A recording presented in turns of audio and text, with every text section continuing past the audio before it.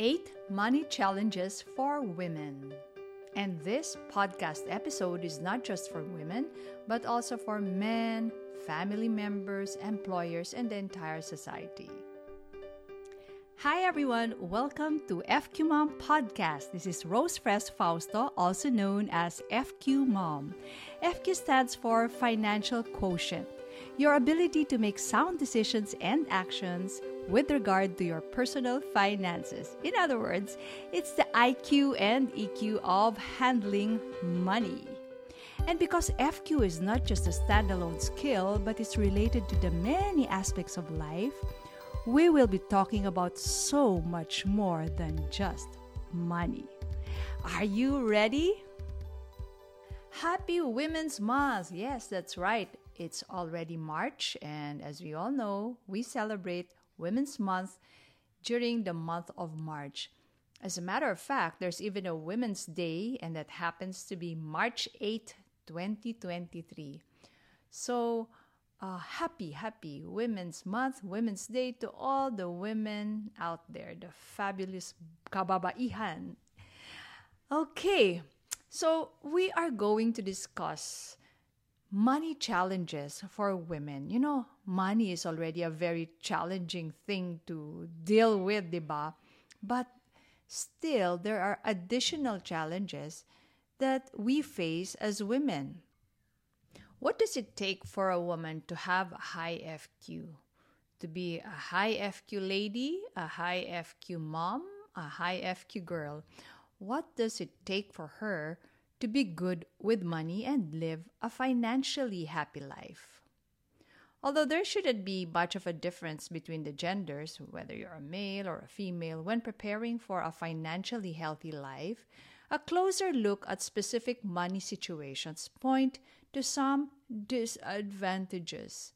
Totoo, kalugihan, resulting in money challenges for women. So let's try to imagine. Let's imagine a friend of ours who is clueless about money matters because she's used to being taken care of by her husband who just passed away, or your office mate who refuses to face her looming bankruptcy due to huge credit card debts, or maybe your old maid aunt who never worked a day in her life and expects her relatives to take care of her financial needs the way that your lolo and lola did. Di ba? May mga ganon sa mga family setting eh. Or maybe your teacher in grade school who is now in Hong Kong or other countries working as a domestic helper, sending all her earnings to her children and husband who can't seem to keep a job. Or maybe your favorite tita who still insists on staying in her big house, usually mga minana, mga ancestral homes, no? Even if she can't afford to pay for its maintenance anymore. So, maraming mga kwentong ganon. And we're not just talking of yung mga typical basket cases, ano? We're talking about smart, competent, and in most cases, even very accomplished women who look confident, capable, and fine on the outside, but are worried sick about money matters on the inside. There are a lot of them in our midst that we don't know about simply because, you know, women are good at hiding problems, sabi nila, no? In fact, some have mastered the skill that they've concealed these problems even from themselves. Usually, pwedeng knowingly or unknowingly. You see, women will take care of other people's problems first before their own. So let's now discuss the 8 money challenges and disadvantages, disadvantages against women when it comes to money matters. Number 1, gender pay gap.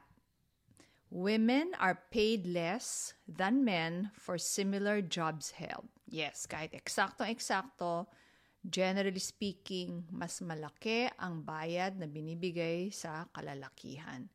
This may have probably originated from the roles that society assigned to the genders back in the kopong-kopong days.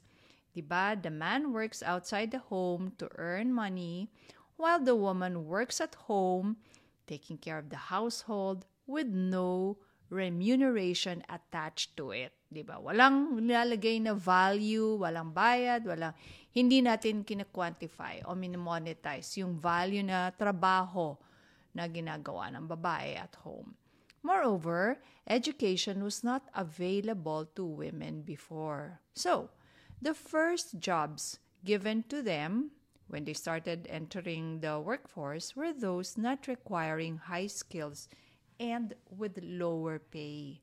Siguro nagkasanayan na, no? This was carried on into the modern world such that even if men and women now occupy the same jobs, the gender pay gap persists. Another reason could really be employer preference. Higher pay given to males because they will not take maternity leave and similar leaves. In the U.S., where there's 2022 data available, I'm going to tell you what I found out there. Now, the gender pay gap is 82 cents to $1 in favor of men. And this is based on Pew Research Center. What does it mean? So, kada $1 na binabayad as sweldo for males, they are only paying 82 cents to females, holding the same position given the same function. Hindi makatarungan, di ba? So that is really an outright discrimination. Note that in 2002, so 20 years prior to this 82 to $1 pay gap, it was 80 cents. Showing that it took 2 decades, 20 years to improve the inequality by a measly 2 cents. Can you imagine 1 cent per decade? With this rate of improvement, it will take us 180 more years to close the gap. Can you imagine that? This is terrible. In the Philippines, I couldn't find a very similar study, but the one that I saw talks about, this is a study by the Philippine Institute for Development Studies, PIDS, in 2022. It shows that women earn 18.4% less than men in digital jobs, indicating a similar disparity with that of the 82 cents to $1. Hindi ba? So grabe, this is really mind-boggling. I do remember having seen a video by Melinda Gates for the Gates Foundation, and it was discussed, something like this. Sabi nga parang, I don't know if I remember it correctly, parang it will take us like 200 years na na-shock yung mga people that they interviewed, because they were asking people, when do you think shall we bridge that gap? Shall we narrow or even close the gap, the gender pay gap? So people were probably saying 5 years, 10 years. Hindi nila alam, Diyos ko. Mga siglo pala ang hihintayin natin. Okay, so that's the first one, the gender pay gap. And then let's go to the second one. Work interruptions. Because nature designed women to carry the child in pregnancy, na alam nyo, side comment lang to. Dati, when I was a little girl, I would imagine na sana yung pregnancy is similar to the gender of your child. Yung hindi mo alam until it is conceived. So para bang if a man and woman decide to have a child, it will be a surprise who will get pregnant. Pwedeng si woman, pwedeng si husband, pwedeng si wife. Di ba ang saya sana nun? Talagang masasabi nyo na, we are pregnant. Okay, so going back. So because nature designed women to carry the child in pregnancy, and women are generally better wired to do child rearing, the woman takes off from work to do this important task for society. So, sila ay nagma-maternity leave. But on top of the maternity leave, which by the way is now 105 days in the Philippines with an option to extend an additional 30 days without pay and an additional 15 days now for solo mothers. So the question is, on top of the maternity leave, who is the default parent to take a leave when the child needs someone to bring him to the hospital or attend a parent-teacher conference and other activities? Sino? It's the mother. It's the mudra. And because of this, women leave their jobs or put a hold on their career, usually resulting in a disadvantage in terms of earning capacity. Moreover, because of the maternity leave for women, parang they affect each other.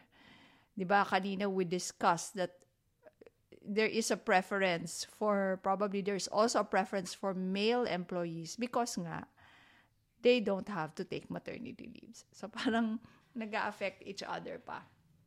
Okay? So, that's work interruptions. Let's go to number 3. Caring for elders. So, on top of the fact that most of the time, they're the ones who give the primary care for their own children, women are somehow expected to take care of their elderly parents as compared to their male siblings, di ba? Ay nako. Again, this may lead to work interruptions and also additional financial burden for the women, especially in families where money is not openly talked about. So, di ba, syempre, they're the ones taking care of their elderly parents na. So, they may also end up shouldering some of the related costs if they are not able to discuss the matter openly with other siblings. Now, let's go to number 4. The challenge of earning more than their husbands. Okay, ito medyo controversial ito, no? If a man earns way more than his wife, everything and everyone is cool about it, di ba? But if it's the other way around, it may be a source of struggle. Husbands of women who earn more than they do are prone to being unfairly ridiculed as Andres o yung mga underdesaya, di ba? Or hand-pecked husbands. Nobody wants this. Of course, the husband would hate it, not even the wife. And I suspect sometimes some wives are willing to decelerate their career movement para magsuslow down muna sila just so the husband could catch up. Di ba ang sad nun, ano? But it's a reality na kasi it's easier on the eyes and the opinions of society and that the husband's earning more. Moreover, in households where the wife is the one na nga earning more than the husband, she's still the one expected to do the household management that could add stress to her job, something that her male counterpart will never have to worry about, di ba? Kung halimbawa yung lalaki, ako na yung nagtatrabaho sa labas. Siyempre, pagdating ko ng bahay, relax na lang ako. Not so if the woman is the main breadwinner. So that's number 4. Let's go to 5. Women live longer than men. In the Philippines, the life expectancy of males is 70.2 years, while that of females is 74 years, according to world data. That's almost 4 years longer. As we may rejoice about having longer lives than our male counterparts, we also have to be concerned that we have to prepare a larger retirement nest egg compared to the males.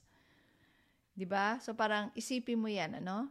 We have to prepare for a larger retirement nest egg from our lower salaries that we earned during a shorter period of time. Whew! Sobra naman, hindi lang double whammy to, triple whammy na to talaga, no? Let's say that again. You will have to prepare for a larger retirement nest egg compared to your male counterparts from your lower salaries and that you earn during your shorter work periods. Kung hindi pa ba naman challenge yan, ewan ko na. Number 6, women are usually left to take care of the children when the marriage ends. So in a country where there are no clear-cut policies for child support that are easily implemented once the marriage breaks down, we usually see mothers fending for their children's needs, di ba? With little or no help from the male parents. Ito nga ang this is the irony of it all. It is actually more of those who are earning less. Syempre, they cannot afford anymore to hire good lawyers to be able to get what is due to them and their children. Kasi talagang may katungkulan pa rin yung husband to give sustento to the children and even to the wife. So what happens kung medyo wala nang kaya, hindi na lang niya kinukuha. And sometimes the reason could also be emotional. We would hear single women say something like, I don't want to have anything to do with him anymore, so I will just take care of my children's needs. So again, that's another burden for the women when it comes to money matters. Let's go to 7. Women are not confident about investing. Women are good with budgeting. They also have the propensity to save more in terms of percentage to their income, but how come when it comes to investing, they shy away from it, lacking confidence in actively getting involved in the essential element of FQ called investing? So if you want to know more about this, you can just head on to fqmom.com. I've written about this, that actually women have the temperament of being a good investor. Yung hindi tayo masyadong mayabang, mas konti ang testosterone, we analyze, marami yan. Anyway, so let's go to the 8th and the final challenge. Women are nurturers, such that they look after the needs of others first before their own. This is really very positive, altruistic trait, and it's actually good for society in general. But when left unchecked, it may bring trouble to the female population. Okay? So, diyan po ang 8 challenges when it comes to money matters para sa ating mga kababaihan. Let's have a rundown again. 1. Gender pay gap. 2. Work interruptions. 3. Caring for elders is usually passed on to us. 4. The challenge of earning more than their husbands, na sometimes parang subconsciously nagde-decelerate tayo. 5. Women live longer than men. 6. Women are usually left to take care of the children when the marriage ends. 7. Women are not confident about investing. And 8, women are nurturers such that they look after the needs of others first before their very own. So these are just some of the money challenges women face that really society should openly talk about so that we can address the unfavorable situations that we are in. Because women are the bedrock of our society. And it is crucial that they should be empowered in all aspects of life, including their financial well-being. Because when you empower women, you empower the whole society. So I do hope that you got some useful insights, especially now that it's Women's Month. And I am wishing you all a really, really high FQ, lalo na sa mga kababaihan. And as I said earlier, hindi lang to pang babae, pasa nyo to sa mga lalaki, na mga decision makers, mga employers. At lahat talaga, this is really something for society to tackle, because ultimately it's the entire society that will benefit if we are able to have financially healthy women in this world. If you want to know more about Financial Quotient, just head on to our website. That's fqmom.com. Or you can also visit our YouTube channel, FQMom. I'm also on Facebook, Instagram, and Twitter as FQMom. I do hope that you are already subscribed to this podcast, and do tell me what else you want me to discuss. Not just for this month of women, which is March, but in the next months to come. So maraming salamat po. This has been Rose Fres Fausto, ang inyong FQ Mom at kasama sa mga kababaihan ng mundo. Wishing you all a high FQ.